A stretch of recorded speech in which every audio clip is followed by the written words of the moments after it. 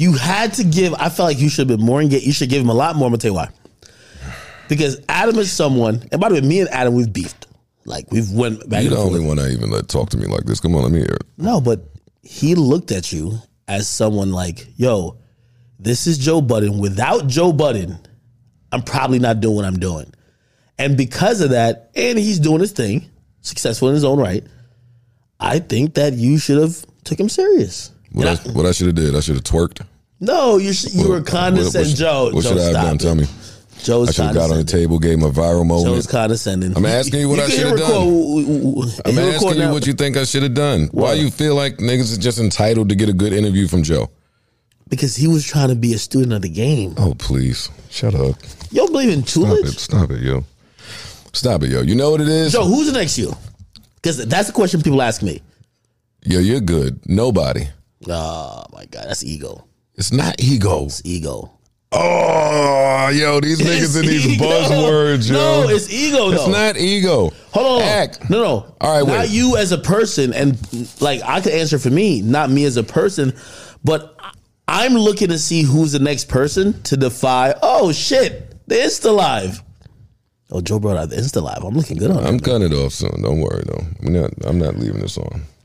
By the way, Joe, we do got to go back to everyday. Yo, Joe fat shame means losing like 10, 15 pounds after the first episode of Everyday Struggle. Finally, you speak to some of the good. You soaked a lot of good from out of the Joe Budden experience, and I don't hear you speak enough about it. So that's why I'm here. Goddammit. You fat shame me, nigga. You was fat, nigga. You fat. Well, I'm fat now again too. No.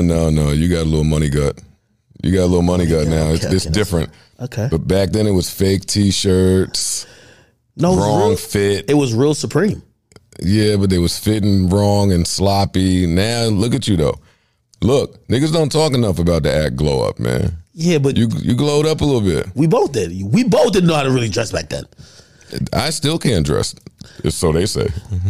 Joe, I'll start this off. And by the way, if you don't know, this is Off the Record Podcast on Spotify. Yes. Don't adjust your sets. What you have here, which I didn't have to do too much begging. We got Joe Budden. You didn't have to beg at all. You said, yo, come do my shit. I said, all right, bet. I said, come do mine. You came.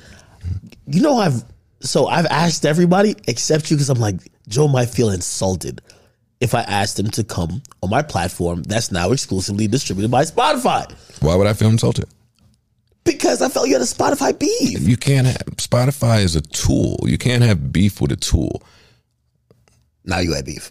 I did not have beef. Joe, do you know how, well, first of all, and we can get back into if niggas just don't understand my brain and ask me so I can explain it. But Joe, it wasn't a beef. When those last 4 episodes of you leaving Spotify, I saved, and I never saved podcasts, and I listened to them every time I took a shit. A clinic. No, stop. Before you say another word. A clinic in podcasting and delivering a message. Them last 4 episodes. Some might say it was a clinic. A karate class, master class on how to podcast. Some people say it was a clinic on how to destroy your brand. Who are these people? I watched it on YouTube. Who are these? Yeah, come on. On YouTube, they were like, yo, that is supercut. How to destroy your podcast in 26 minutes. Y'all say that and my value will keep going up. How come y'all never say that part when y'all be talking like that? Not you, but the niggas. Well, I've seen the good in you. But I'm going to be honest, though. Before going to Spotify, I was watching those, and I'm like, yo, Christmas came, and I was like, the used Rolex is about to get offered to me. But I don't know if that's true. You think I made that up? I do think you made that up. You think I made that up?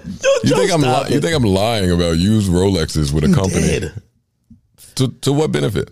Because you had those 2 idiots on your fucking team who couldn't read their contract. I will not allow you to do that while I'm sitting here because I don't have control over these edits. Did you edit the Patreon episode? Yes. What? Yes, I edited. Are you sparing film? They don't like you. Act. That's you go on one lunch date with Rory and that's not the man that I am, yo. I'm not never gonna be nowhere and just niggas could just talk fly about niggas while Joe, I'm there. You burnt or while down I know it don't matter. That don't even matter. All right, you fired niggas when they weren't there. Do you regret that? Be honest. Yes. You do. Yeah. Regret. Well, yeah, there's footage of me talking to an invisible chair.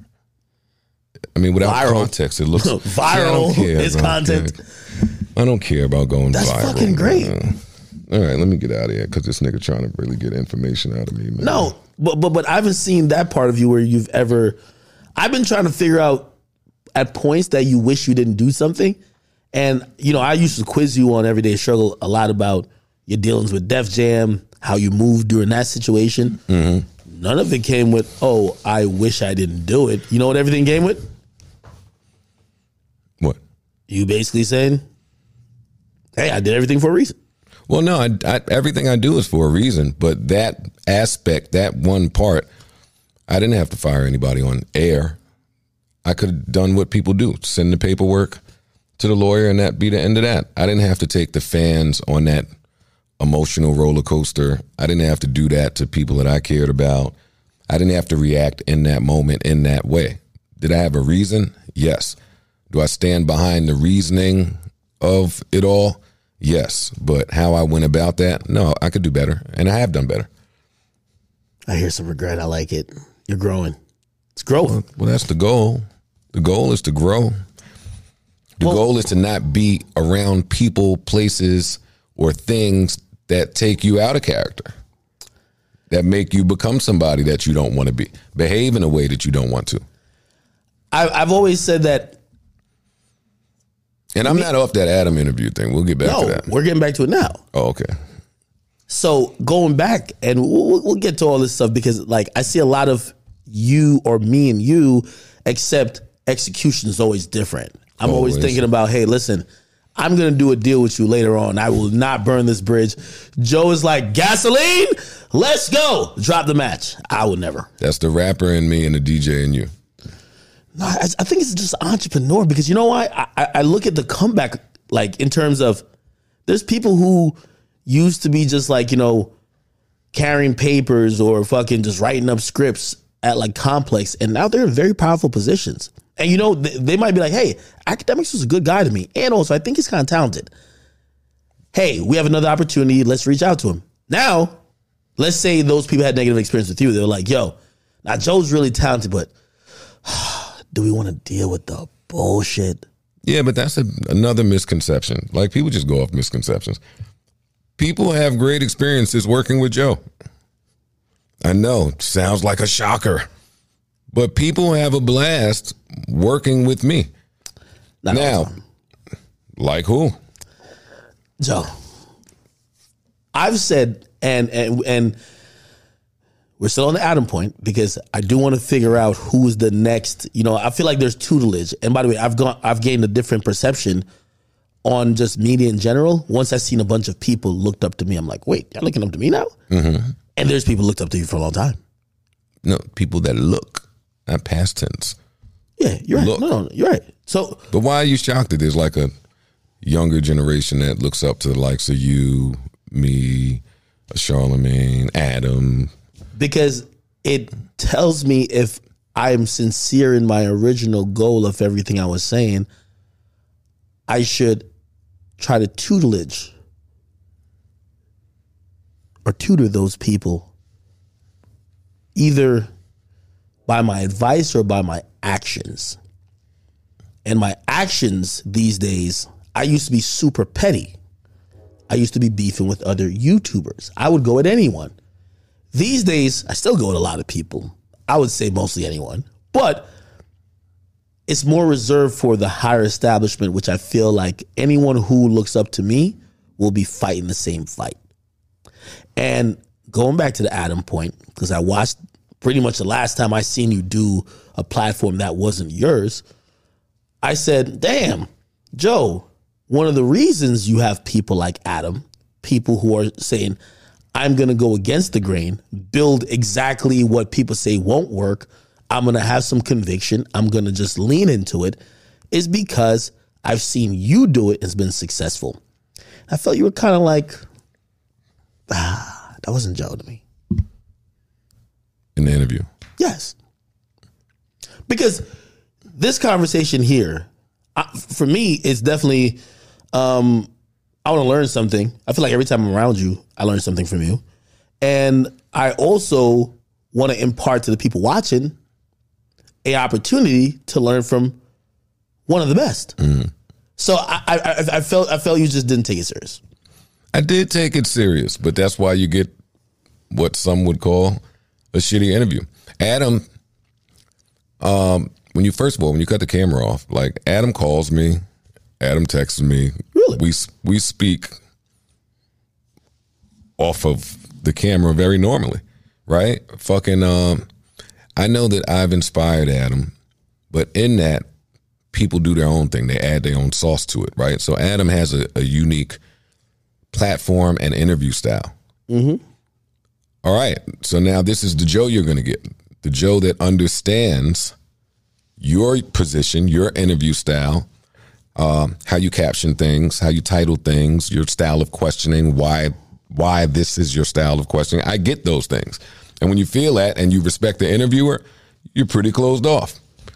I respect Adam, which is why I think that interview went that way. No, I think you're in the midst of what was going on in turmoil in terms of... I wasn't. You were. I wasn't. Those were the looming questions that we watched the interview to figure out. Yeah, but by the time I did that interview, there was no turmoil. You're never going to see me go be public while I'm fighting inner turmoil. I had to go through what I went through, like behind the scenes, business infrastructure type shit. Like it was business to attend to. By the time I did Adam, everything was straightened out. Now he had some questions because people hadn't heard me speak about it, right? But he had questions about a few things. Like, and every time something happens with me, this is true of a few people I inspire. Like they report it. Like Adam reports on anything with my name attached to it, good, bad, or indifferent. So yeah, that's the interview that you're getting. I'm not going to add to that. Do you think you're in... That's my guy though. But do you think overall, you're definitely perceived as this, but do you think you're an asshole? Maybe. You're not apologetic for that? What do you mean big deal? Big deal. Yo, big deal. What is the big deal with that? Why is that a big deal? Because I've realized likability matters. Likability matters when people are going to give you the benefit of the doubt. You just introduced a new word. There's plenty of assholes that are likable. Who? I won't say their names, but because maybe the people don't know that they're assholes. There are plenty of likable people who play on that line. Like, for example, I think Elon Musk plays on that line sometimes. Like, he just put up a meme about Bill Gates. That could be an asshole move, but we don't see him as an asshole. I think if he was seen as an asshole, so you're playing like the semantic game. No, that's an asshole. No. How not so? Because we think his intentions are pure. We just think that you're okay. So just like humans, we take it, siphon it through our own processor, and now it comes out however it comes out. But that's an asshole move to just wake up and fuck with somebody every day because you can, or because you're bigger, or because you got more money to say, hey, no, you look at this broke nigga. Like, that's asshole shit. Joe, you're not gonna add me. Okay, so Stop. let's get. No, I'm here. Okay, let's. I'm talking to you. Let's go. So we worked at Complex. Yo, I'm never gonna Adam you, buddy. I'm here to talk. We worked at Complex. Do you think that if we were to do a poll of everyone we came in contact with, how many people you think would consider Joe's an asshole? Less than 5. Really? 100%. I think you struck a lot of fear in a lot of people. Yo, that has no. I'm polarizing. Joe, I'm not apologetic about it either. Okay, I'll tell you. I'll give parallels. When you left, and I remember they're like, "Ak, you're the guy," and it took me a moment to kind of realize they're putting these reins on your shoulders to say, "Hey, you got to bring us to the promised land." And then things started to like it's unraveling. I'm like, it's not going as it should. And I remember in a marketing meeting, they were like, hey, do we have a marketing meeting? You know, they like, we know we're having problems selling ads. You want to come through? And I'm like, of course I'll come through because I want to make sure the product that we're putting out could get ads. And I just remember just in that meeting, I'm like, the only way to get my fucking point across is a bit by being the asshole. And I looked at that but that was you the majority of the time. And I guess I'm asking you, was some of how you were at Complex, we see you at, was it Edwin Diaz? Some Diaz. I don't know what that is. When you approached the writer. You was there. Yeah, I was there. I know. That moment, other moments of fucking. I don't know if that was content. I'm telling you, it's content. That's not true. How come Joe words? My words mean nothing. No, because I seen through it. I'm gonna be honest with you. Give it to me, and I'm gonna give you a credit. And all of this is to give you a compliment. I'm knocking you because you think I wanted to hit that guy. No, but I think you wanted to set the fucking atmosphere of what place Complex needed to be to have a successful not only show but have a successful environment. And it's a place where writers had to be accountable. And you knew that because you basically, with people seeing you go to Complex, they were saying, okay, I hope you're just not going there to just do a show. I hope you're going there to change shit up. True. So that's what I'm saying. That wasn't content. A lot of what you did was about changing the atmosphere of a company that was not operating as you would see they needed to not only succeed in the type of content we were doing, but also be seen off the culture. They were not seen off the culture by the time we went there. True. That's a fact. I'm talking about the on-camera moment with that gentleman. The on-camera part of that is content. The extra turn up, I'm in your face, the loud arms, that's content. That don't negate what you're saying. That's true. Complex wasn't looked at like a safe space for rappers, a place that honored like the merit and the codes of hip hop. Like it was seen as, we won't say what it was seen as, but it just wasn't the coolest, maybe amongst the hipsters. So yeah, when I got there, when we got there, it was a lot of, yeah, I hope y'all, they had their Wale incidents, they had their incidents with rappers. And us being there was a sign of culture changing and culture shifting. You don't invite two personalities like this here with the intent of doing the same things that you've been doing. So just on invitation, y'all know that. So once we're invited, well, no, we have to listen to each other now. It's a relationship. So y'all can't just corporatize me down with all of y'all ideas. Y'all have to listen to some of mine. This has to be a working relationship. And sometimes that takes me being the asshole. I always said, I wish I stayed at Everyday Struggle for... Wait, hold on. You know who probably got the most asshole from me? Who? From Complex Chops. Yeah. He went to sports. He said fuck hip hop after that. But I'm saying Chops and I never unfollowed each other. Even when I left. There was moments he probably disliked you though. True. But what I'm saying is we stayed in contact. I wish him well. He wishes me well. And he was the person that I might have had the most, it's me there first in the morning. He was probably second. When the topics are fucked up, he was the person hearing my mouth. Oh, you was chewing them out. Like, I am the person that when I'm here, I'm holding people accountable. By the way, if we go back to those moments, I don't think no one ever disagreed with you. It was just all about, and by the way, I've kind of studied this among successful people. People conveying a message, and is it because they're just not here to fucking deal with how you're going to receive it, that they're delivered in a certain way, or it's because they're just a fucking asshole? Like, you were right to tell Chops, like, yo, these topics are trash. Like, we're going to have to go in there and drop 60 because you're not giving us a game plan enough to basically do what we got to do. By the way, to his credibility, he got it together. He also said, well, I think you were getting at, like, yo, hey, these are what they're talking about on social media. It's all been said. What the fuck are we going to say? Just repeat the same shit? I get it. But the way you did it, man. And by the way, talk about theatrics. Joe, I always say this. I wish after doing Everyday Show for 3 years, I was that experienced to handle you on day one. Okay. Because every time I used to go home after the show, I felt like shit. Only because... Oh, that's horrible. I'm sorry. Only because I said, fuck. This guy, Joe, everything he wanted to get off, in the way he wanted to get off, he got it off. He got it off. Everything, I came in with plans. I used to do notes. And I would leave, and I'm like, fuck. Little cutie pie with your little notes. But you a whole different dude than though, man. No, but I give you credit, though. I think that's Aaron Tate. Where did you learn that from? Because you said the Edwin Diaz, I'm sorry if I messed his name. You said that was the entertainment. That was content. Where did you learn that from?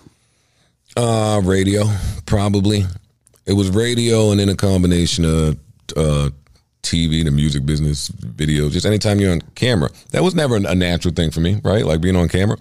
I'm an introvert. I want to fucking be on camera. But on radio, when I came in anyway. Was that before or after the ransom thing? Because I felt there was a very noticeable, distinct demeanor when you used to do those videos in front of Applebee's or whatever.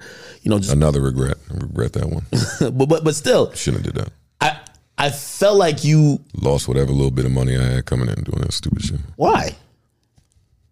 How'd you lose money? You got sued? Because you can't have corporate backing or sponsors or people that are trying to pay you to do something and then go in front of Applebee's and deliver threats to somebody.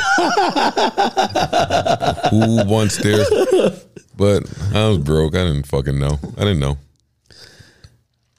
But you can't do that. But still, that was you realizing how to use and manipulate the camera in terms of just content. I think at that moment for Applebee's, you were just too sincere. Like you were upset, angry, but you're still composed. Well, I took all the bumps and the bruises, right? For like this whole, in my mind anyway, for a lot of things that happen now in this digital wave, like when you recording your real life. Yeah, that's what I was gonna say. When during a fight or a hostile situation in real time, reporting this, like this is before World Star. This is before, not before, but before the fighting on World Star was like, who the fuck is doing this? That was sick. Why did you do it? And also, did you at that moment, because I'm telling you, I haven't seen anyone, actor or not, being able to play to the cameras as much as you could. And thank you. No, I think that's an amazing skill. Yeah. Because people could definitely see now there's a Love and Hip Hop Joe. There's a couples therapy Joe. There's a everyday struggle Joe. There's Jonah's podcast, and there's a state of the culture Joe. There's so many different Joes, but it's one of the things is it's not that you're different people because you're the same person every single time when the camera's off. When the camera comes on, professional. When did you gain it kind of by being cognizant of that when you were filming early days of your relationship in early 2000s? Yeah, that. Love and Hip Hop played a big part in that too, though. Because you go on there and you're like, oh my God, like you don't have control of editing. You're like, oh my God, you might give them something. So the only way to not give them something to have you looking a fool is to not give it to them. And then there'll be scenes where you think it's some laid back shit and you being laid back and then you watch it back and you're like, oh, that's like, you learn the difference in all that the camera adds, like how it feels in the room versus how it'll feel when it airs. How this? You know when I learned that? When you were fucking over the fucking table. You remember that? More theatrics. Yo, yeah. Me and Joe were debating on Everyday Struggle. And like, again, we're having regular banter. Like, it's cool shit. Joe at one point comes over the table. In the moment, I'm not thinking nothing of this. Yo, it's memes to this day. Memes Everyone's city. Like, yo, look at how Joe's pressing. I'm like, that's not even how I thought it was. I wasn't pressing you at all. Wasn't. But I think you understood the perception in that, in what you were saying, in that action, that how it would play. Yeah, 100%. As long as you know that there's no threat in the room, then it's our cameras. We do what the fuck we want here. You can wild out. We can edit it. We could. But that was frustrating for me, though. That was what? It was frustrating. I'm like, how do I want to do that? Do it. No, but I don't know how to play to the cameras. You do it now, though. Now I do it. You do it now. Of course I do it now. you got a whole alter ego, any act. Like, you got a few acts, but you do it now. From you. You do it now, though. Then imagine what that would have been like if you would have did it then. Because that was part of the beauty of Everyday Struggle. It wasn't that you and I were just so great. The behind the scenes people were great, and Complex was great at memeing and just little moments and making them vibe. They were like a machine at that shit. So we would go in there, bug out, make a face. Remember, I came in there, they had a calendar. They had a Joe meme calendar. Yeah, and of course. Like them niggas. After you left.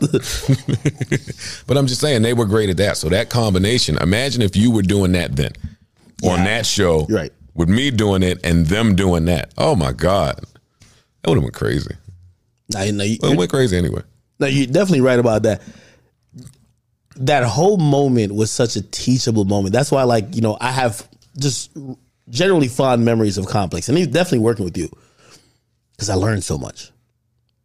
But that's why me and you are so all right? Because, like, and people don't notice, that was like a boot camp, them 9 months that we were together, of getting to know each other. So let's go back to the arguing. Let's go back to the audition, because I think this was one of the components that I realized about you just over your career to this point.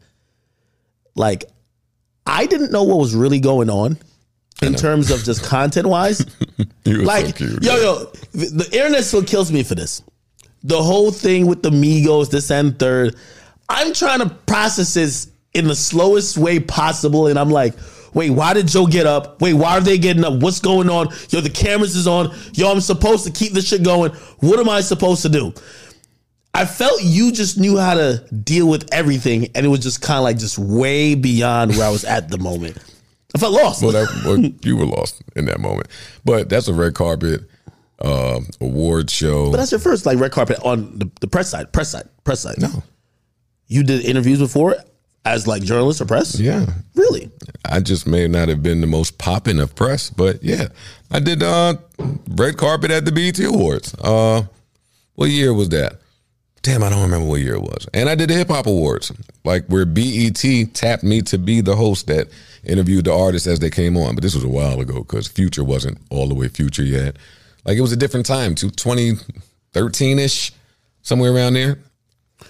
Were you nervous? And when you've been on red carpets before, like, you understand the hostile environment of a red carpet. Yeah, and I've been an executive producer, so, like, I'm there as the talent, but I'm also here as the producer. So when they're in, I'm the only one with the in-ear.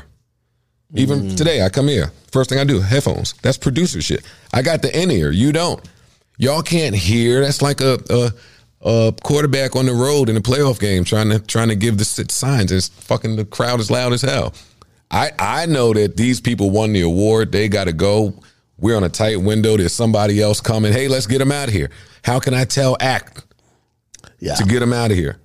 I was having fun on that interview, Joe. You had a lot of fun. I love the Migos. I know, clearly. I love them too, though. You know, I was a little mad, though. I love them too. We talked to Drea for longer. And I was like, why are we talking to... I'm like, you heard a report, like, you know, clearly certain things common. Yeah, but that's not why we spoke to her longer.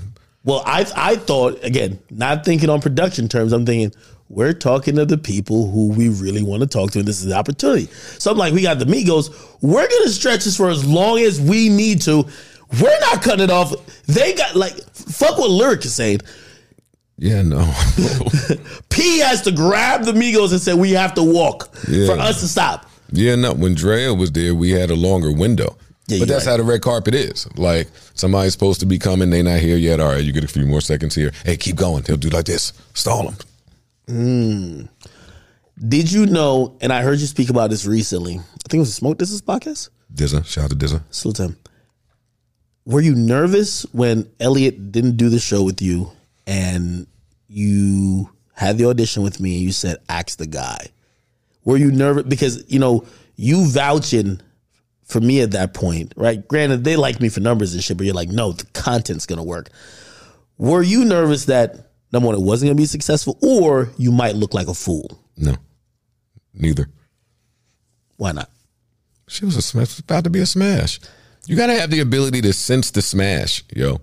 We auditioned for 8 minutes. If that. I was finished at 3. What did you see? They were. That was them doing whatever they needed to do. I was done at minute 3. I was like, what did you see? I saw chemistry and contrast. I saw personality. I saw personality. I saw willingness, eagerness. There was a work ethic there. And you could talk like you have that now, like you're long-winded. Yeah. That's a real talent for people to be able to talk by themselves. I say it all the time. People don't probably realize how important that is. You do that well, and you just in there talking. And they ask you one thing. Yeah, I think this, and then like, yo, this nigga will not shut the fuck up. No, you're right. But so, you know, I've used this analogy, and I use it when we did your Patreon episode, but I really want to correct it because I think in terms of content, maybe you're super talented. And I've always said if you're not one, you're one A or one B. But what I think is definitely underlooked is that you're really good at picking and putting together hits, which that's like a GM. I would say LeBron, but he did a bad job this year. So whoever the great GM is. And I'm wondering, so it's not only you saying, hey, this is smash, because if you did a show with Elliot, for that to work, it would have to be a different dynamic. Different show. How are you processing it in real time to say, hey, I could fucking work with this kid? Well, by the time Elliot said he wasn't doing it, I was no longer crying over the fact that Elliot couldn't do it, right? I think I kind of knew what that show would look and feel like because Elliot's Elliot, I'm me. I was going to have to be the turn up. He would have to be the wise, informational character. But it was going to be different. I just can't imagine some of the things that we ended up doing. Couldn't do that with Elliot. With it. So you have to look at that and you have to figure out how this is going to work. Like earlier you said, like, by now we're familiar with the different Joes. And I'm like, the different jobs call for different things. Right? Like that person I've been with you on Everyday Struggle, I haven't been that anywhere else, nor have I tried to. That person I've been on Love and Hip Hop, I haven't even tried to be that person somewhere else. I had a question about that. I said to someone, I said, yo, me and Joe, I feel we could get the bag and we could be good anywhere. The only thing is, I don't know if you were in love with that dynamic, I don't know if it'd be the same thing. And it wasn't because of me. I said, I think Joe has grown out of that character. You know what I mean? Character, just that persona of what legitimately made him feel and act the way he did. Joe was someone who was disgruntled at the newer acts. Well, they say disgruntled. I won't say disgruntled, but I wasn't familiar with a lot of them. You introduced me to a lot of them. But now, but it's the same thing now. Like now I fuck with the newer acts that I fuck with. And it's like an older NBA player. And say you were a superstar back then, probably got paid $10 million. Now you could be a mid player. These niggas getting money now. Yeah, all of it. And there's a little resentment. All of it. Not for me. Not for me. Weren't there? There was resentment. It has been in my past, of course. I'm saying back then I felt that there was a little resentment on how easy it was, how much control they had, how much they didn't know the label, and with all those things that were going for them that you never had, they took it for granted. Well, those are two different things. When Everyday Struggle was going, I no longer resented the newer generation for the money they were getting, the opportunities they had. But that was me in early Slaughterhouse, like 2011, 12, 13, 2010 to 2013. Yeah, real nasty, hateful, maybe even 09. But no, when we did that, that's the goal. For them to get the information, for them to sign better deals. You only get angry when they take it for granted. And then you want to try to play your role to be a help and talk them through it.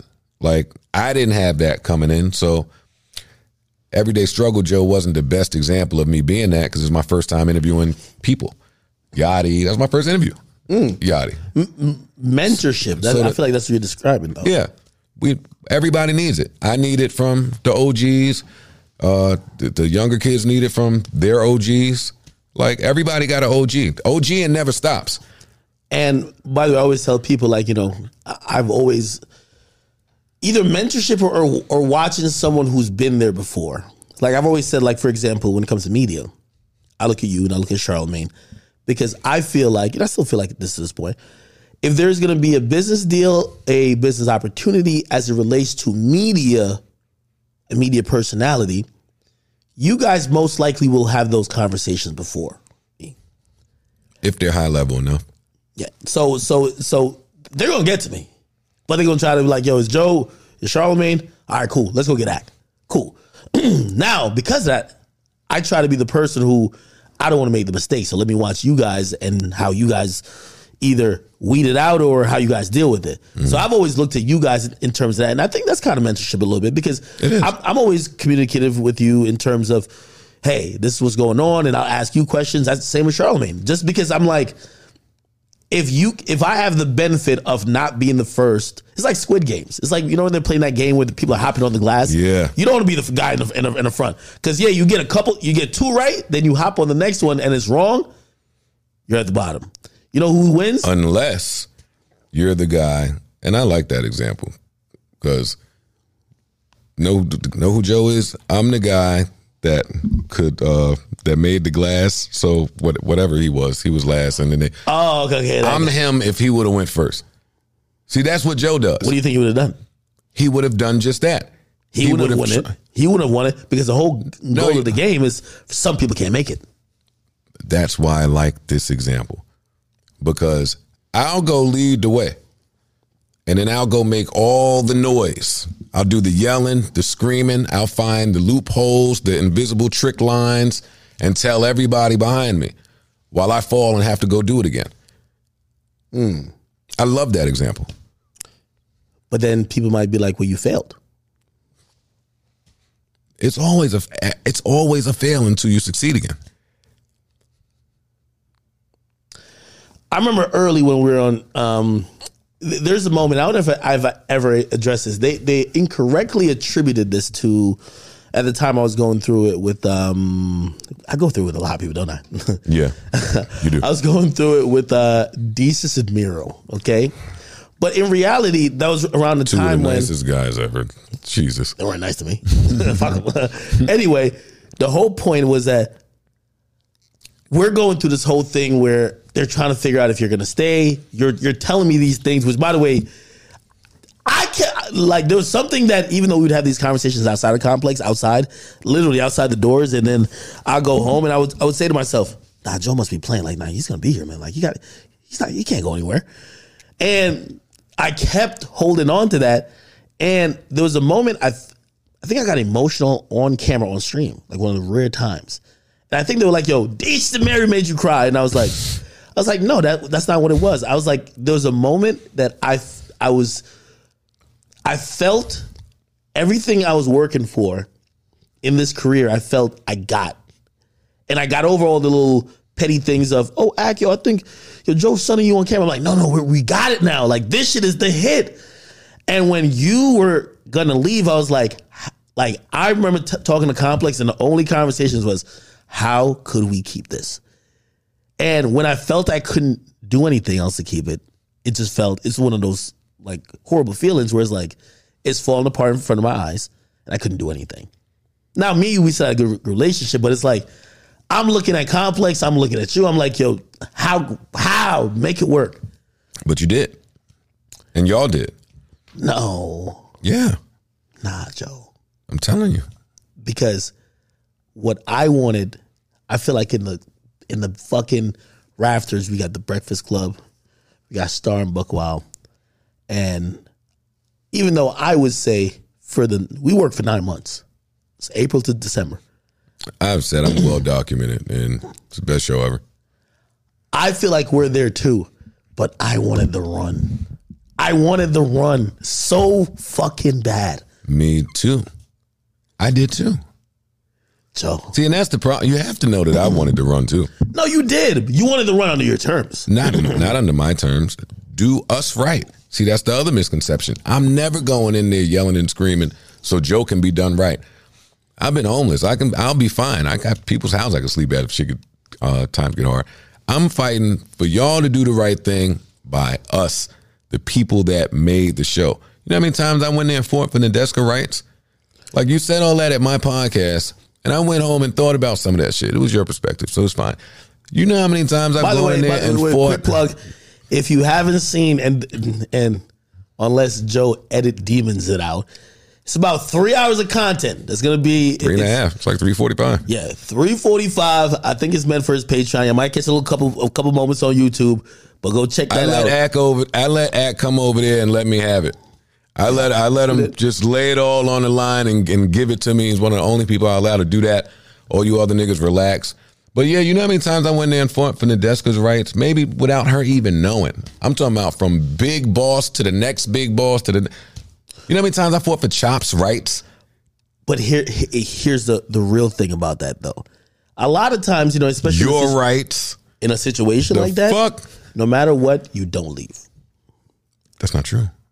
Like, you have to leave. I think that's where like I was disagreeing. I'm like, Joe. Ack, you're a boss now. So look, now, honestly, look back at the show. Yes. Think about the whole setup, the infrastructure. Think about the building, what was going on in there. Think about how many shows were there. Think about our place in those shows and what it was delivering and what it potentially could deliver if you ever got the ad side of this right on this show. And now think about what you were being paid, what I was being paid. Bullshit. It was petty. It's just bullshit. What the mic people, sound people were being paid, what Lyric and them was being paid. You're right. But you know in business, there's something, and unfortunately this exists. We have to be realistic, especially when there's a contract already in place, that you operate in good faith. That after you've completed the contract, the subsequent deals and offers and contracts will be better. You stop playing ball in 9 months. No, that's not true. That's not true at all. I stopped playing ball when that Friday shenanigans shit went Earlier. on. So like 6 months in. Yeah, before. Yo, Joe. Because who dictates good faith? That's not good faith. That's not good faith. See, with me, I know the price. When you're responsible for building like shows and chemistry and just building anything for that matter, like you know that the price of the brick has to eventually go up. Right. You know that. But then let me ask you a question. So now you go to the people that are responsible with raising the price, and they don't want to raise it. They're adamant against it. Got 20 million reasons why they shouldn't raise it.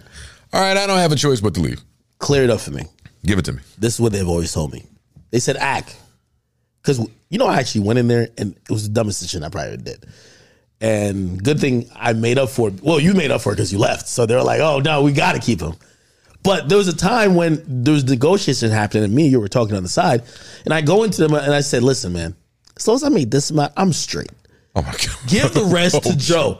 Whoa. I thought, yes, it is a whoa. Oh, my Lord. Yes. Don't you ever do that. Don't you ever do that again. Yo, don't you remember the NBA where like this one basketball player was like, yo, I'll take the pay cut to keep the guy. Yes, don't you ever. It didn't really work out with the Clippers. Again. I think it was like Elton. I can't remember what it was. Because don't do that. Because in my plan, either everybody going to get paid or you going to get paid. And that's what happened when I left. But I was looking at the show being so big that we were going to eventually end up on TV, linear, and they would have to spend the money like I do believe they're spending on, say, sneaker shoppers or hot ones. Definitely hot ones. But they're spending that on these shows because they have all the rights to these shows. And that's where Joe's business relationship always gets a little bumpy.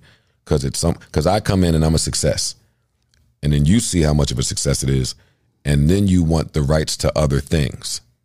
And Joe says no every time. Joe. So that couldn't have happened, right?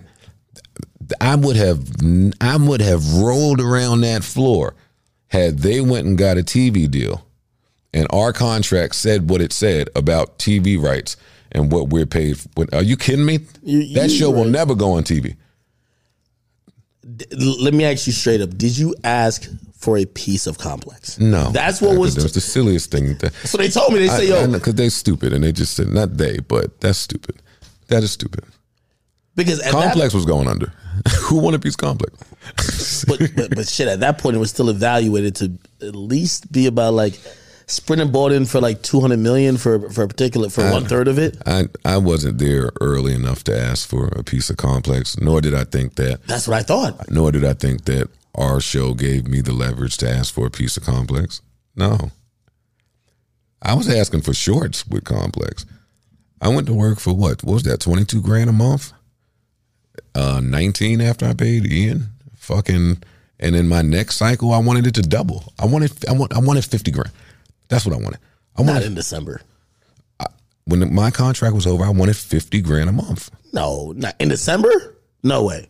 Yes. That's not true, Joe. And they came back. We got Joe. This is off the record. I know. I have emails. I have receipts. It'll never come out because that's not how I do business today. But no, they came back and said something like 40. And I said, 40? They would have gave you 50 grand a month. They didn't.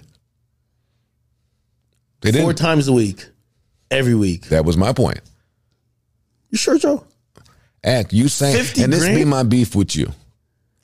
You watch them not pay $300 for a security guard. I know. What do you think the difference is? Because they start to realize, number one, how hard it was to replace you.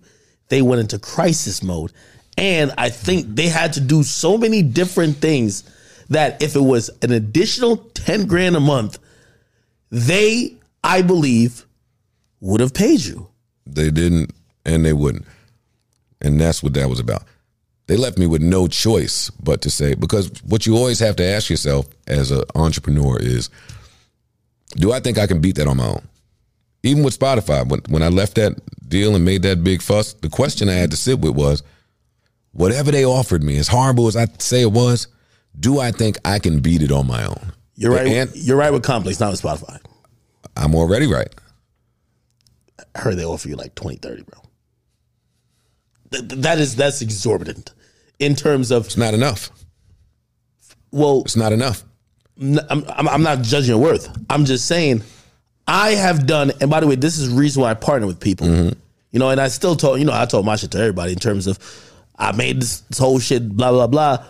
But the reason why sometimes I'm glad to partner with people is because without partnering, and you know, you're on Patreon, you're completely independent. For every single cent that comes in, there is a ounce of work being put in. There is nothing that's just coming and you're putting the work first before the money comes in. Facts. Big facts. And then also when it comes to those companies, and this is why when it comes to Complex, like if that's what it was, that's ridiculous just because. No shit. I know when we went there, they were at 1 million subscribers. By the time you left, they were at 2 point something. They got to 2 in 2. They got to from in all their existence, they were at 1 million. We came there 6 months. They're at 2 million. I told them, I said, yo, y'all could pay me what I'm asking from the YouTube money. Like I see what y'all do on YouTube. And everybody was getting bonuses too. Everybody was getting bonuses. It's like, no, we used the YouTube money to pay for the staff. I'm like, what staff? We have a staff of however many hundreds of. Wait, you talking about? Now they had a lot of budgets. They had Go90 budgets. They had a budget, just an overall budget from Verizon. Listen, I applaud Complex. I applaud Spotify. I thank them for the opportunity for me to be able to work there, learn from both of them, grow with them. Like I was bigger when I left each of them, so I don't have anything negative to say about them. But what's money to you? They was getting money. What's money to you? What do you mean? They was getting money. For me to get Joe Budden to commit to, it doesn't have to be a podcast, but it has to be content. For me to get Joe Budden to commit to content, let's say at least 3 times a week, say 3 or 4 every week for a year. So let's say 4 times a week for a year, that's 200 pieces of content. That's pretty much what Everyday Struggle was. For me to get you to do that, a lot of people would look at that and say, $10 million is pretty decent compensation for the year. That's people that don't know what they're talking about. Some people might say $5 million is good. Okay. Well, any number you accept would be good. I wouldn't accept neither one of those. Okay. So explain to me. I would need to hear more. Explain to me, what do you think value is? Is your value just based on what you're offered, or have you done an independent evaluation of what you think your services bring that you could be like, no, I should get this amount of money, or I demand this amount? You know, when it comes to like, you know, movie stars, you get the guys who you win the Oscar and you know the market of those guys. Okay, you might be getting 20 to 40 million for a movie, right? And there's a market there that you could kind of know what money you should be able to command per film. Yeah. In podcasts, it's still relatively new. Yeah, you can't do that. And by the way, not only still relatively new, you were one of the first to start saying, hey, pay me this. You guys figure out the business, because still there's a lot of companies that didn't figure out the business of that, right? Explain to me how you see value, period. No, I can't do that. Because I don't want to tell people.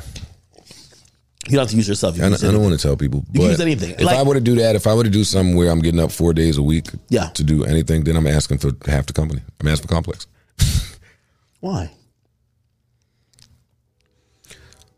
because I know what my value brings. I know what my presence brings. I have a history of it. I have a Carfax. I can show it. I have data. I can prove it. It's happened a million times. It's happened a million different places.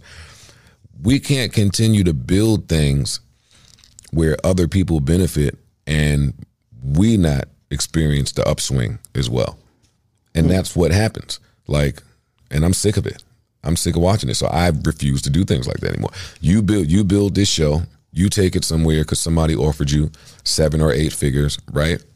Now you're happy with your 7 or 8 figures. But they got all types of shit in their contract that say, I grow as this company grows. And now they get to decide, when it's at that number, all right, I'm out. And now I'm just taking hundreds of millions with me. And you just sit here happy with your 5 and your 10 or whatever you got. But is that not how business work? How what business works? Business in general, in terms of... Yeah, you got to work to get to that spot. Well, I'm not hiring... If I'm hiring Joe Budden to do a show for my company, it's a given that I'm not only trying to profit off of what his show brings, I'm profiting off of what Joe Budden is going to help my company be perceived or valued at. So you can't sign a deal without understanding, like, I'm at Spotify. Mm-hmm. I would imagine Spotify signed me not only for the ad dollars that we will generate from me having a podcast that is heavily viewed, but I am now a asset in their portfolio that will drive up their company value. I think so. Okay. Now, if I agree to the contract, I can't look at it later, which I always thought that this was the case, but I feel like you couldn't have predicted it. Give it to me. I don't think you could have predicted that your success in podcasting at Spotify would make Spotify realize that this is the proof of concept. I think they thought it was going to be the celebrities who they gave contracts to, except it was you, maybe a couple other people, but definitely you're in the mix. Mm-hmm. And now that they have gotten the proof of concept, you agreed to whatever you agreed to. They don't owe you anything else. They could literally... That's true. I'm not beefing with that. Okay. So now that that's why you thank them for the information, right? You thank them for being able to learn and grow over there. Because truth of the matter, I can't be mad at them. I never asked them for equity. See, that same thing you laughed at me about with Complex, but look how this works. Had I known to ask Complex for equity, you know what would have happened? I would have asked Spotify for equity before they went public. Now, whether they would have given it to me or not is something different. Who cares? Probably maybe gave some shares. I ain't gonna lie to you. Or maybe not. But I would have asked. And that's where the win is. You can't short yourself. Hey, they could say no all day and you could still take the deal and you could still agree to do what you want. But $100 million was exorbitant, Joe. I don't think $100 million is exorbitant at all, nor am I here to argue with people who think that it is. Are you still on the stance of not doing ads? Why do people think that that's my stance? That was reportedly one of the things that you said. People can't get reportedly nothing. People got to get it Joe, from me. People got to get it from me. You said it would fuck up the quality of show. That's why you refused to do it at Spotify. Okay. I do ads. There's probably going to be ad dropping like right now. No, y'all niggas do a lot of ads. That's how I'm going to get paid. But you also have succumbed to a system that I bucked at, right? It's not that Joe wouldn't do ads. It's the same Complex thing. It's not that Joe wouldn't wear those stupid Nike sneakers or do the Friday show. Is it back in? We have to be compensated correctly for these ads. And in podcasting and in content world, very rarely are the actual creators compensated correctly for those ads. So what you're asking me to do is you're asking me to ruin my audio experience for my listenership, who come first and foremost. Right? So I said that's true. Okay. You asking me to interrupt that. You asking for me to give y'all the rights to just place them wherever you see fit. You asking for a lot. What is the value of that? Different podcasters will say different things. But for me in my business, video, ad, enterprise, like this. Let me ask you a question. It's expensive.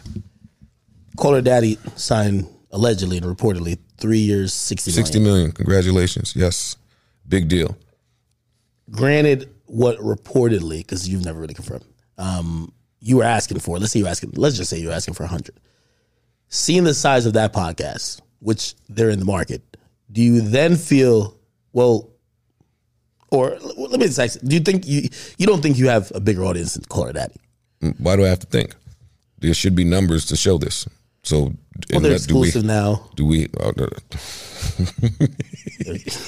number 2 on the charts. They're number 2. And that's why I don't like you niggas, man. Listen, don't fuck with my relationship with there you go. Don't fuck with my relationship with Alexandra. I'm not saying a word. All I'm saying is I don't have to think about anything, right? Like there are numbers to say where everybody lands and where they falls. I don't compare myself to any white podcaster. But that's why you won't get paid. You have to if you want to get paid. Like it's not true. That's what academics says. But that's what the market is. We're talking business, Joe. No. In this market, we've only seen white podcasters be paid. Yes or no? We've only seen the people with the big audiences. Like, name me a black podcaster. Is there no black person with a huge audience? Well, name me one that's tried and didn't get paid. Nicki Minaj had a huge show. Nicki Minaj could go get a bag. See? So we have not seen... She's at Amazon now. So Amazon cut a check. She's at Amazon. Right, so we can't have a business talk if you're not just going to be fact-based with me. Every week we get a report of a white podcaster that signs for high 8, 9 figures, right? There's a few of them. There's a bunch of them. Some that maybe haven't been reported. I said, I want to see one black podcaster get paid. You said, no, they're paying people with big audiences. No, there are black people with big audiences that you could give a check to. You said Nicki Minaj, who's not even a podcaster. Why is she not? Nicki's a podcaster, brother. Watch, anytime Nicki... First of all, we can't even tell what Nicki Minaj's podcast numbers is. We have to go off her social media music numbers. We don't have actual numbers for a podcast. You're on the open market now. People could clearly see that. I've done 2 podcasts with her, so I see how her data goes. I see how those 2 went. But just off the fly. So, I know what that Queen radio shit was doing, and I don't even really want to talk too much about her. She was just a quick example of, but there's mad people. Let me see. Dave Chappelle, what did he get? Dave got to get at least like. What did he get? I don't know. And that's the problem that you are ignoring. Well, but you know who's leaking the numbers. You know who's leaking the numbers. He got a bag. You know who's leaking the numbers, though? It's the agencies, brother. I know this. Mine wasn't up there enough for them to leak it. They leaked the right ones. I'm telling you. This guy right here, boy. Listen, I don't compare myself to really other podcasts. I say white podcasters, but I don't really compare myself to other podcasters. Everybody has a different way to do this thing. Like, there's no right or wrong. I know how I'm going about it. I feel like you have to do it via numbers. Every day I get up, and like, this week I'm fortunate enough that, I'm within at least the Spotify's ecosystem. I'm in that top 10, right? I won't always be, but I am this week. I've realized that for me to have the value to possibly command the numbers that I want to command, which is of the ilk of what you're talking about, I can't only compare myself to the people who I believe is in my arena. You got to go compete with them people. You got to go compete with. If you want Call Her Daddy numbers in terms of contract, you better be able to compare with Call Her Daddy. I think it's funny that you're even calling it Call Her Daddy numbers. Why are those numbers just there? Joe, you don't believe the numbers are real. Like, you act like what people said about Tekashi numbers. Where Tekashi numbers are real. Bruh, whatever people are doing with their numbers, I applaud them. My opinion matters not. Who do you compare There to? are a lot of people fudging numbers. I don't know who is and who isn't. There has to be comparatively speaking, you have to, again, this is my job as a creator, an entrepreneur. I need to put the numbers on the board. I speak to my lawyer, my agent very frequently. I need to put enough numbers that they're always trying to get deals, side deals, this and third. They're trying to leverage what I've done. So I need to keep dropping 40 and 50 constantly. That it arms them with a stat sheet to say, this is what our client's doing. I never look at it as how, and by the way, it doesn't matter though, how important our client is to whatever. Like for example, with Twitch, and I mentioned this before. In Twitch, more than my numbers, I was very instrumental that now you have dozens of rappers on there now. There's a whole I say there's a value there. I agree.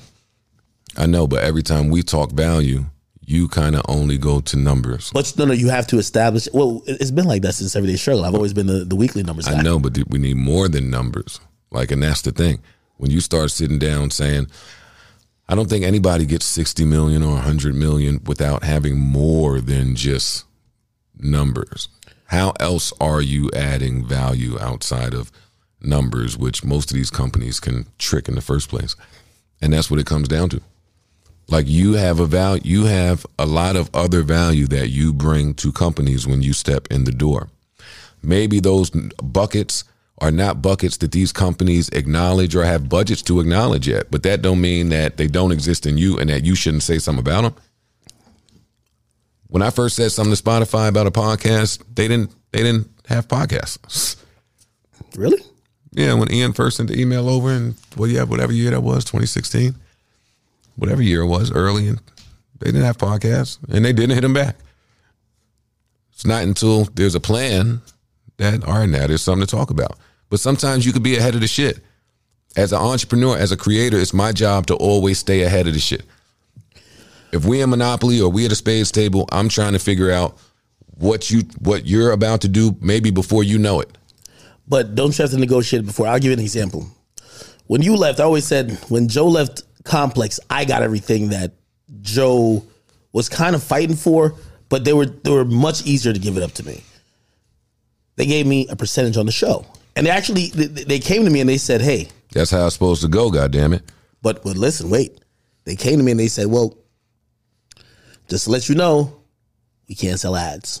And by the way, I have a whole conspiracy theory as well. It's like, we can't sell ads. So, you sure you want a percentage of the show? Or do you want this flat fee? Keep in mind, here's the difference. Hey, if Adidas is being promoted, so every single time, which by the way, I took the percentage. Every single time that Wayno wore something, there was something, lower third, whatever, there's a check being cut. But I didn't get paid from that. I only got paid if the show was profitable. It was overall. Here's the thing. See, this is fuckity fuck shit. But here's the thing. The show was never profitable.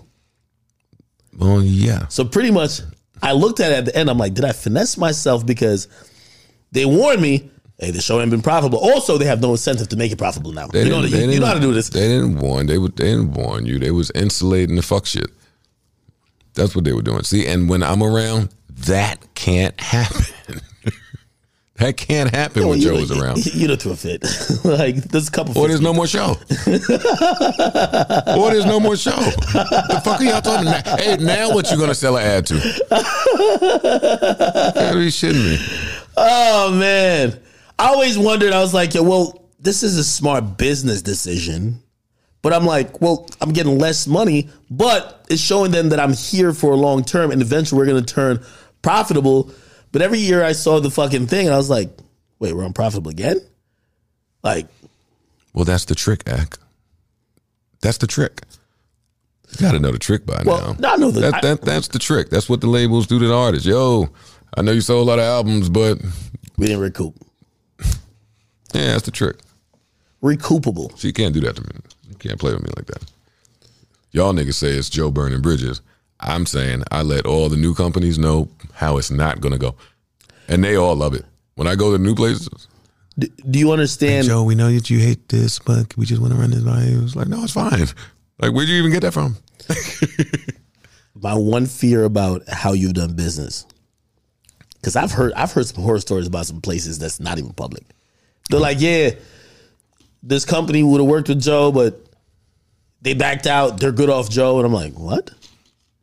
And just hearing that, I'm like, maybe Joe is now radioactive, because as talented as you are, you could get radioactive where the top brass is like, if you do the wrong thing, yeah, we're not fucking with him. It can get bad. Mm-hmm. We're going to spite him and not give him a deal, even though it's spiting us too, because we should give him a deal. Mm-hmm. And I've looked at that and I'm like, does Joe have the same amount of options? Like right now, like I've looked at it, I'm like, well, Joe said something about Netflix. Would they entertain the conversation? I don't know how bad it is. Maybe not. Me, I've left from a lot of situations. Sometimes I've thought, I'm like, yo, but it's part of the game. You get jerked. You got jerked at a record label. I've got jerked everywhere. But once you've gained the knowledge and the leverage, you hope to not burn that bridge, that you could go back and now you have it's a rabbit. Well, you hope to not get jerked again. Yeah, well, at least you know more shit and you have more leverage. That's me and you disagreed about that too. You're like, yo, if you keep running around burning bridges, you won't have any bridge to go to. I wonder that with you now. It's always bridges, yo. Because I thought when you left Spotify, y'all thought I was gonna be homeless. No. Y'all thought I was gonna be unemployed. No, definitely not. Broke. Definitely not. But I thought niggas was waiting on to come down. That's the thing with me. They always waiting on to come down. I thought, and I'm just making up numbers here. Let's say you asked for 100, they offered you 20, then they said 30. Cool. I thought you'd get a company that gave you 40 instantly, and it would have happened quickly. And granted, it's not your 100, but I don't think nobody's meeting 100, Joe. I gotta be honest with you. That's naive, though. And I told you to sign a deal with someone else. I was waiting for the announcement. It is naive to think that those type of deals happen that fast. It's been a year. That's my point. Years. Listen to you. It's not a long time. In 1 year, I should have a $40 million deal. Why? You know how much money that is? See, listen to these numbers that we're throwing around here. Why should that have happened in a year? It takes work. Because it takes I feel real work to secure these things. I feel like you were publicly negotiating not only with Spotify, but you were publicly rising the price with other potential companies that I thought that once you left, you left with a purpose. That's because y'all niggas be running around. I don't do that. Mad other podcasters run around with their hand out trying to get a deal and some money from somewhere. I don't be trying to do that. I try to bet on me, bet on my audience, and wait for the technology to make sense so the marriage can make sense. If you want to know, I was waiting for Apple's subscription plan the whole time. I wasn't trying to negotiate with nobody. I've seen the numbers. I've seen all of them. There's a Spotify subscription plan. I wouldn't do that. Why not? Because Spotify's subscription plan, to my knowledge, comes with some other things. And by the way, they just some other things are involved in that. They just opened it up where I feel like I'm pitching Anchor now. They just opened it up where anyone can have a video podcast, not just me. I know, and I know why they did that. Will you throw the video on there? No. Why not? I'm not throwing my video on Spotify. Why'd you go back to Spotify? Because it's a tool. It's audience. I can't rob my new co-hosts of audience. But don't you think Spotify looks at it and be like, man, this sucker was asking for $100 million. He came back for free. Not at all. Spotify knows better than that. It's only uninformed people that would say that. The beef was never uploading to Spotify. It's, you're asking me for 20 million things for me to upload to Spotify. I just didn't want to do that. I didn't want to give y'all my video, my ad rights, my likeness, control. It was mad things I didn't want to give them. But I still want the audience. This is one thing I fear in this conversation. Because I look at you, and I think the title of the Podfather is most suitable for you. I don't think you're the first person to ever do a podcast. But no. I think in making leaps, and salute to Combat Jack even with me saying that. It's my guy. Rest in peace. Rest in peace. The king. With me even saying that, I feel like people look at you as one of the people, in terms of the Olympics, you broke the records and you took it places and to new audiences and to new business realms that people thought previously, like everybody was doing $1,500 ads. You went to Spotify. Then everyone looked around and say, wait, now we need that's a deal. The play. Yeah, we need a deal. That's the play. The deal is the play. So now I look at it and I see how everybody's moving. And shit, I'm a latecomer to it. We only started doing this in September. And I'm wondering, as I talk to everybody's like, yo, we're all doing great. And I'm like, is Joe getting left behind? Because you went back, like you put the status quo as a deal, then you went back independent, and then everybody's like, oh, I'm on the Black Effect or iHeart, I'm over here with Spotify, I'm at Barstools, I'm here. Like everybody's doing their thing. And I'm like, is Joe being left behind in the game? He pretty much paved the road. Well, is he left behind or is he ahead? That's how I ask you.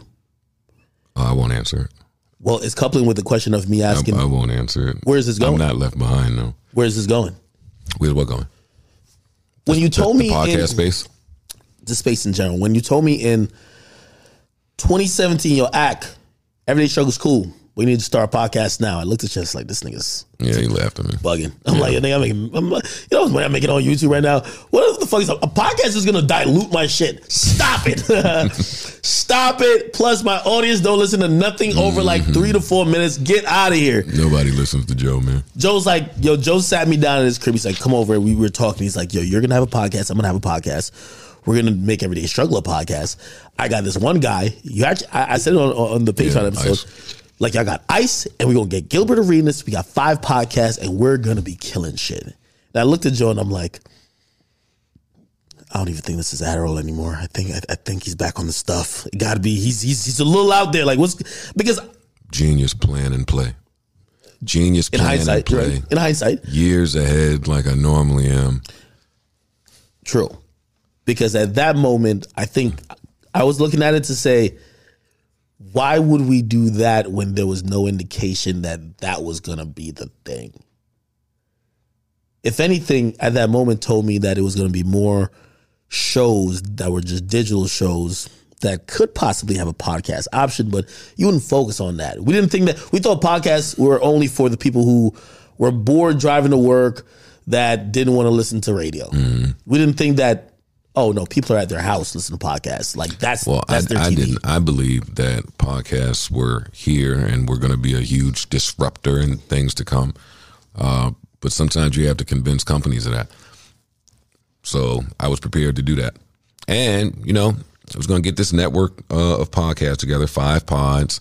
And the plan was to really use Complex as an ad agency for this network of pods. My reluctance was, wait, y'all can't get ads over there on Everyday Struggle. So why would I think that y'all could get ads here? But I'll give it a shot because there's really no money in podcasting outside of ads. So we got to try and give it a shot. And they said no to that.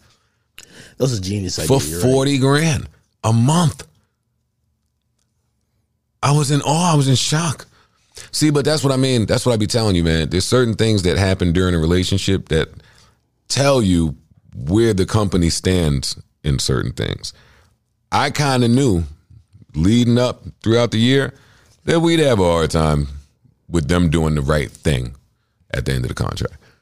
But as it relates to podcasting, was it them not doing the right thing?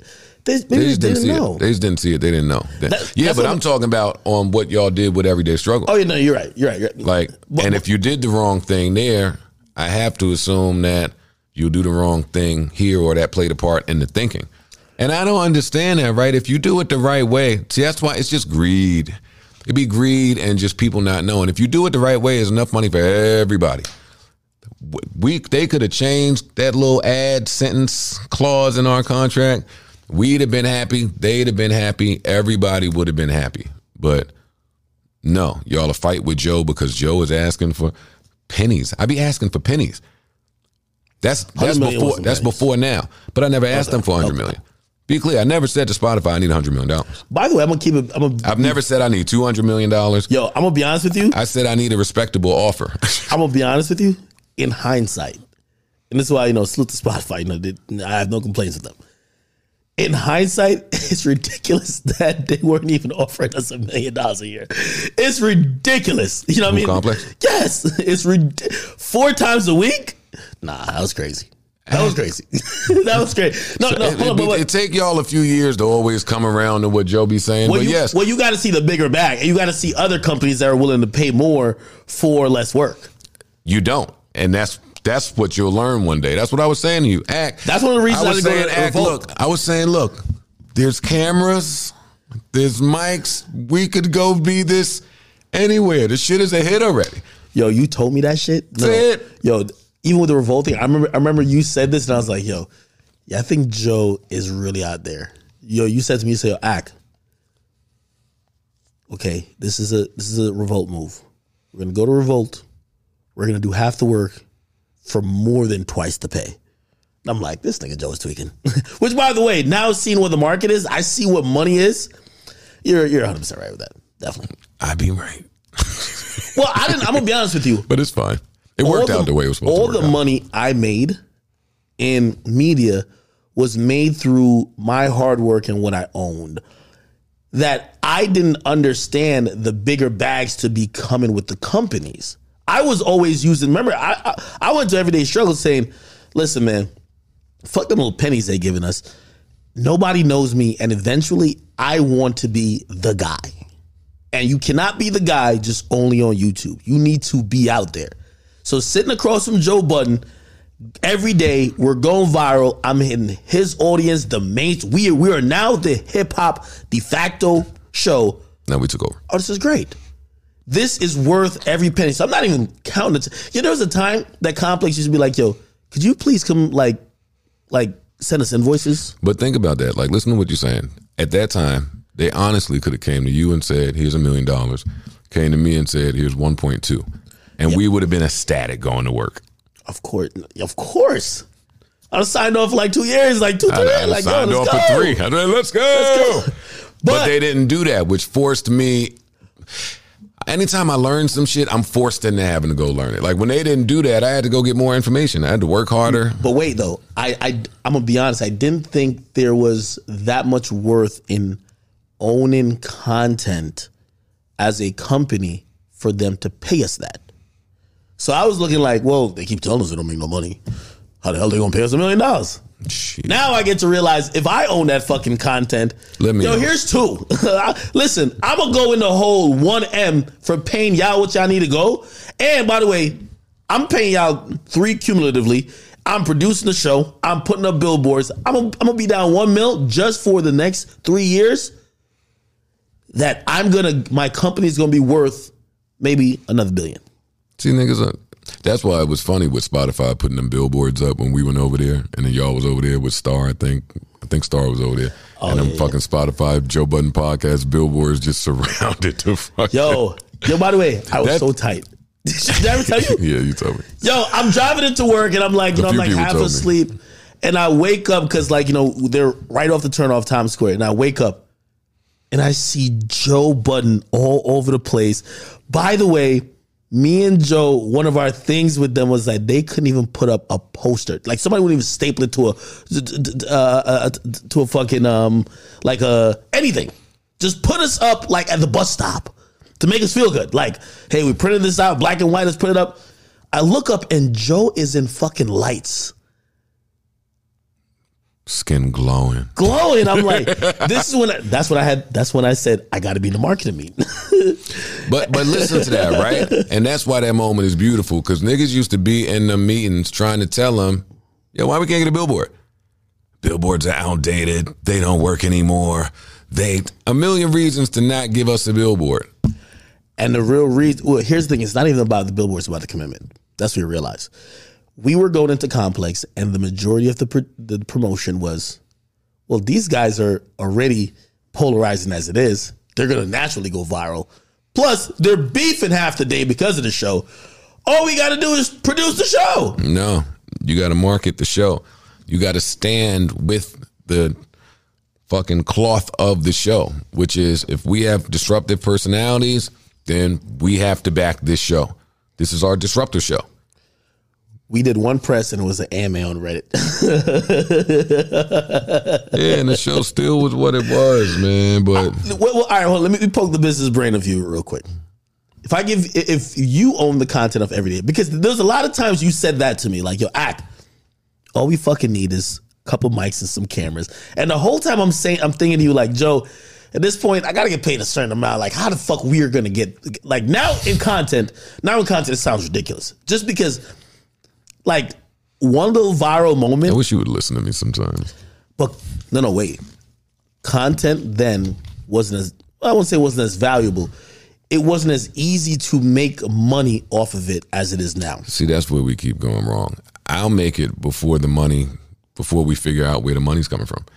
So that by the time it's cooking, now money is here. I'm valuable by the time money gets here.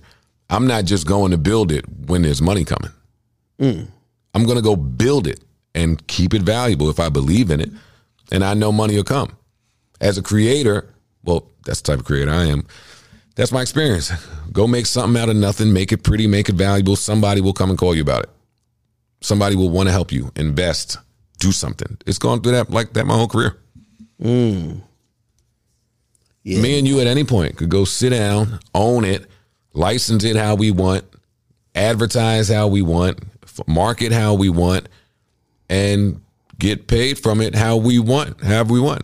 You have to have been down that road, done it yourself, and seen it to believe it. And I'm wondering if, and I'll make a pivot real quick. I heard, I haven't seen everything with you guys like back and forth, but the slaughterhouse shit, right? Where allegedly you had told them like, yo, hey, well, we could finance it and we could do it.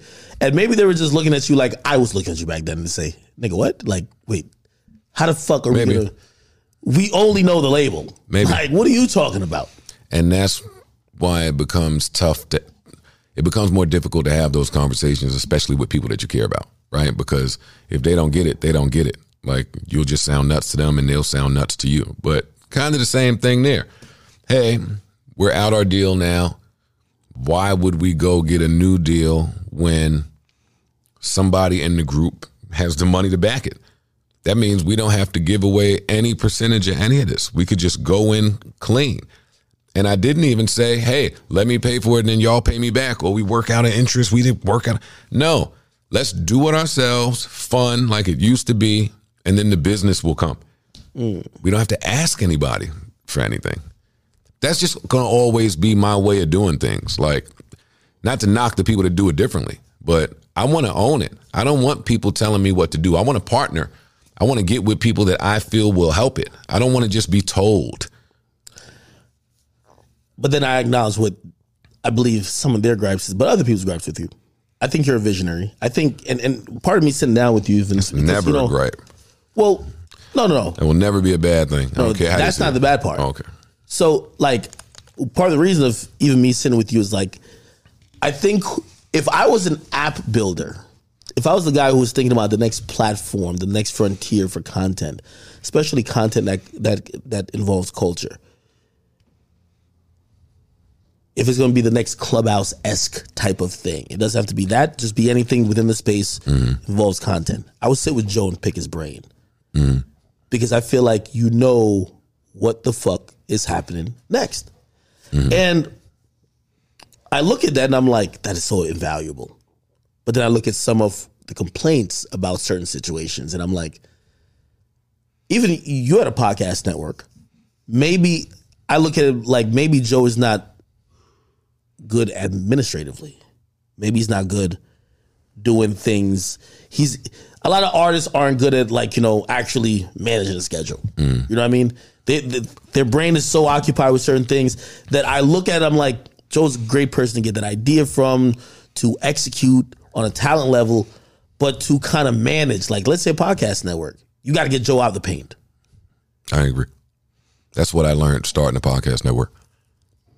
It took me to start a podcast network to learn, hey, I don't really want to speak to all these podcasters. Like, that's not my role. Like, I may have a vision, I may help with that, but I don't want to speak to podcasters day to day and be in charge or be responsible for their growth. I don't want to be in that position. Yeah, I felt like you were leading the ship. You were you're the leader of the ship. You're the creative. You're the mastermind behind it. But then I think with everybody who comes in, which that's one of the scary parts about it. And now this side of it is where people's livelihoods and, their ability to make an income or their scope of how their career should go is now dependent on you. And honestly, it's kind of like I've always said about music managers. I could never, and this is one of the reasons I never even started a label. Executives too, you have to coddle and pay attention. Yeah. No, I got one. I'm good. I'll tell you. You gotta really micromanage everyone, and you gotta focus on the business, but you also gotta be you.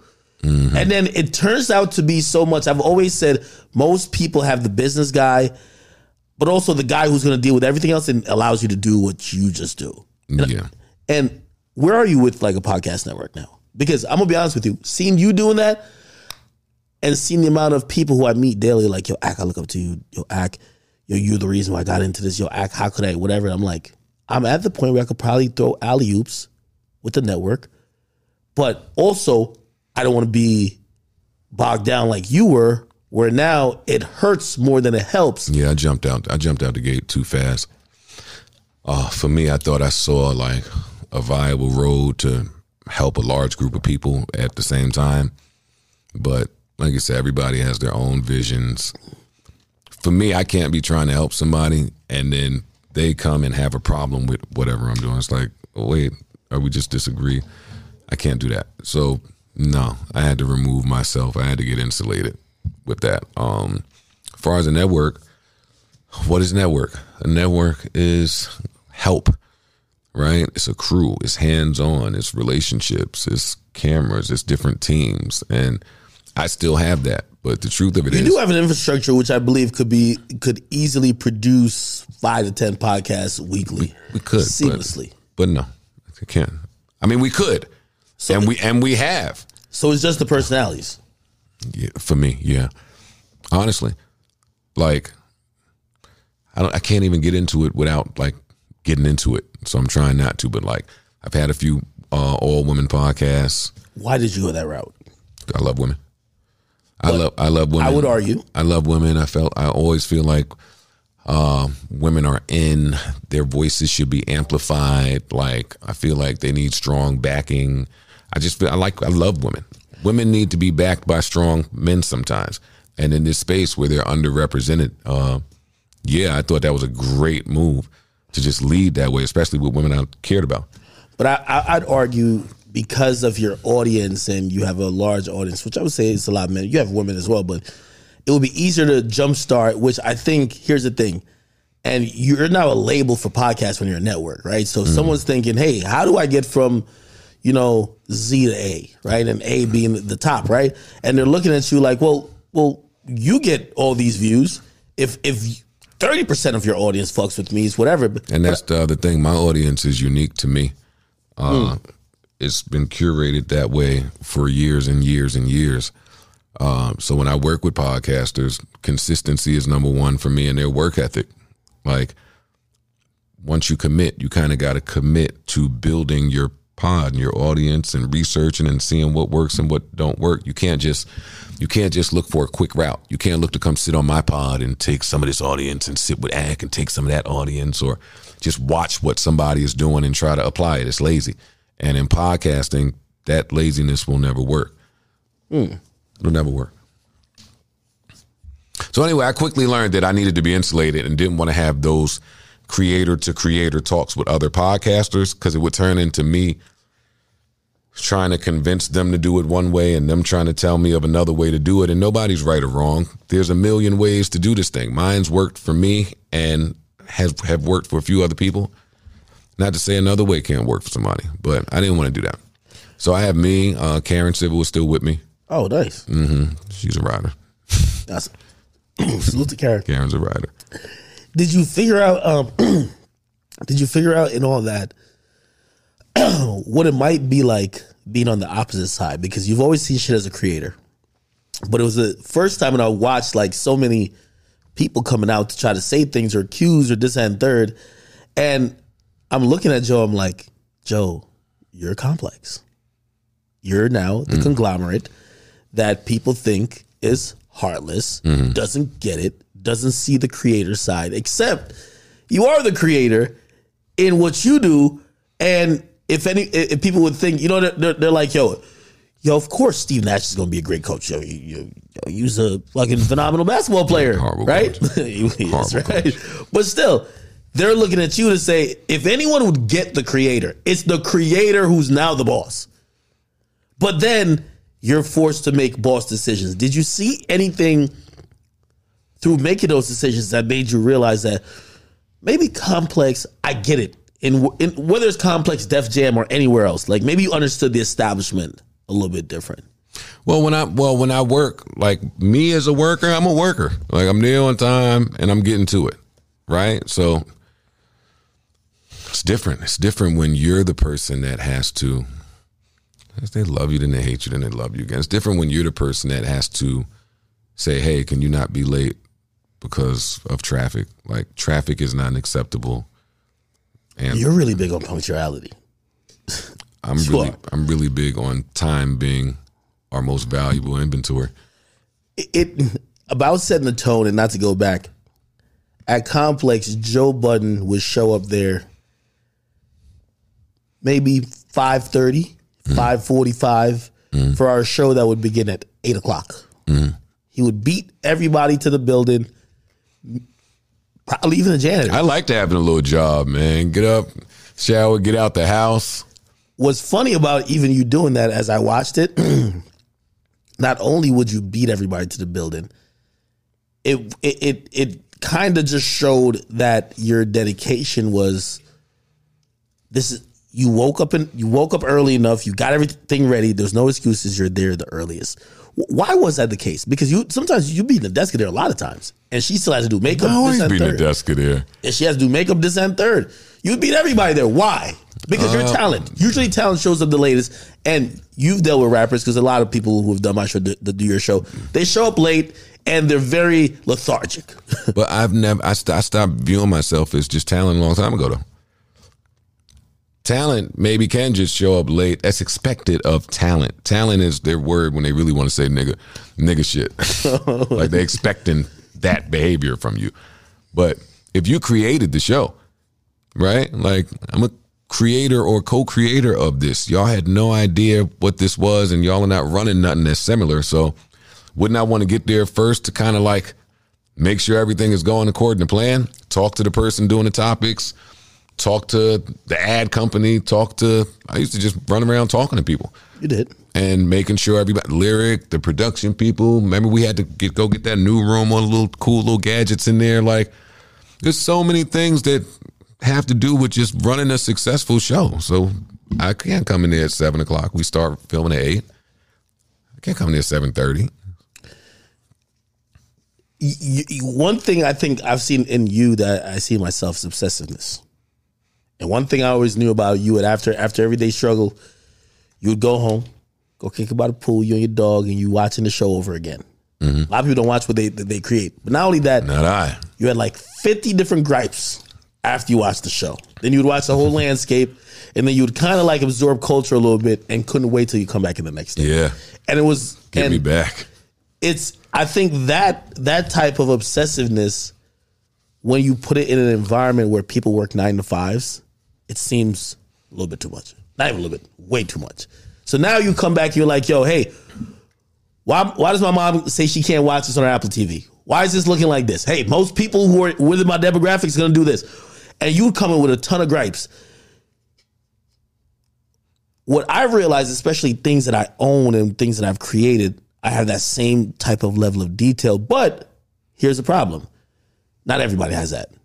So now you're everybody left with, won't. How do you handle a bunch of podcasters in your network that now want results maybe like what you've gotten, except their diligence, their dedication isn't like you? I let people go. Take whatever you want, own it, and leave. Build your shit however you want to build it. You just let people go? Yeah. That's not businesslike. I know. That's the other part that never gets discussed. That's not business at all. But I'm for the creators. I'm for the creators first. If you come to me as a creator and clearly we not getting nowhere, even after you've exposed them to your audience, now you've incubated them in the system. It's okay. Now they're leaving with value that they could probably, they're going to go to the other place, sign some shit, and then talk a little bit of shit about you. But that's fine. That's why let them go? Because why keep it around? Why keep it around? Why keep anything unhappy around? All it's going to do is make you unhappy.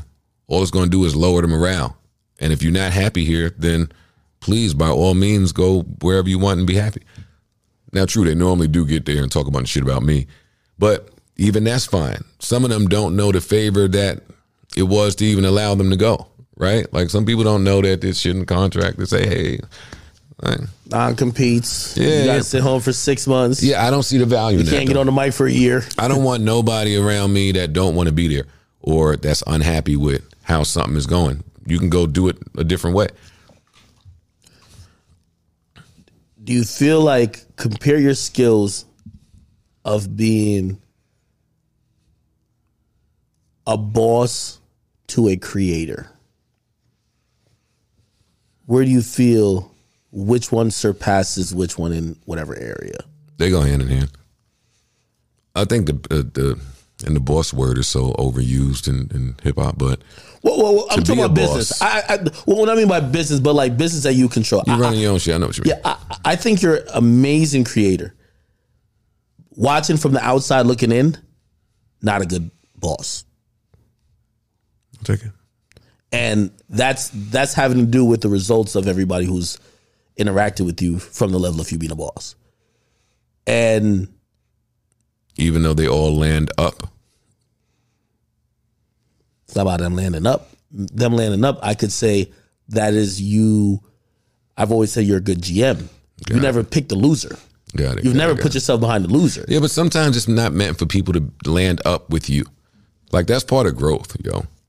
Like, I'm fine with playing that role in people's lives or careers, too. The guy to come in, like me and you, the guy to come in, have a nice year stretch, you learn some shit, and then you go kill.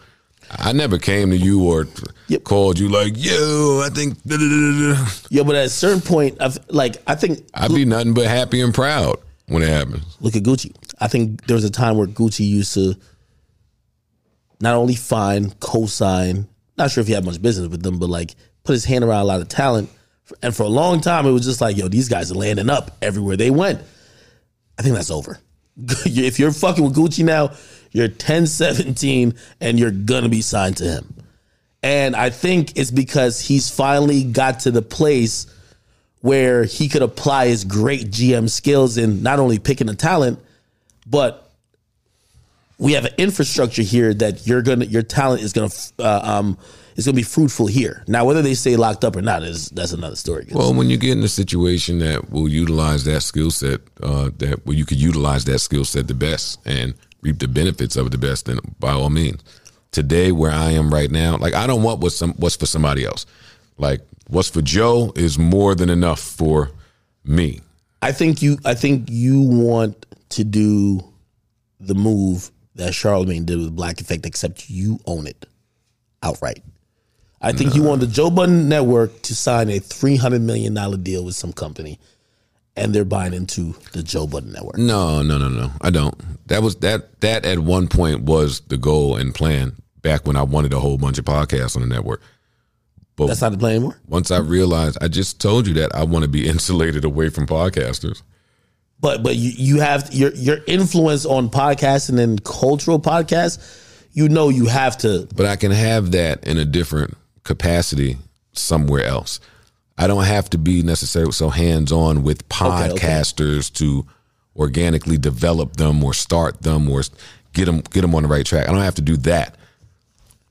Do you now at least, well, but does that make you understand maybe that's Charlamagne's role at Black Effect and iHeart, where I think he's hired a bunch of people that do the work, and it's still based on the brand that he helped create, but he doesn't really have to be in the dugout with these people, getting them ready to go up from that. Yeah, he's smart for it.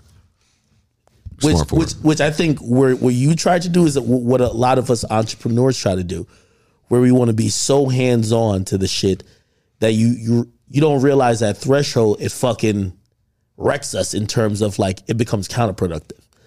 Where it's counterproductive if you have people with you that make it counterproductive. Yeah, well like if you never know until you got gang and y'all all have a vision. That's why winning the championship in sports is so important, right? Because the fans just see the performance on field or on the court, right? But the players, the coaches, the staff, the owners, they know the work that goes behind the scenes that everybody had to do to get on one page so that that result could be met on the field. If you have that, that's a real easy plan and real quick to go get that 100 million, 200 million, or whatever the number is. That was the easiest thing in the world if you have a bunch of people that believe that to be the easiest thing in the world. But no. Due to PTSD and all types of other shit, we think niggas are stealing. We get angry at niggas. Who knows what niggas start thinking? But I don't have the time. I have enough money to not have to argue with people about money. I don't want to do that. Like, I'm cool with mine and going to get mine. I don't want to have to go get it for everybody now. I don't.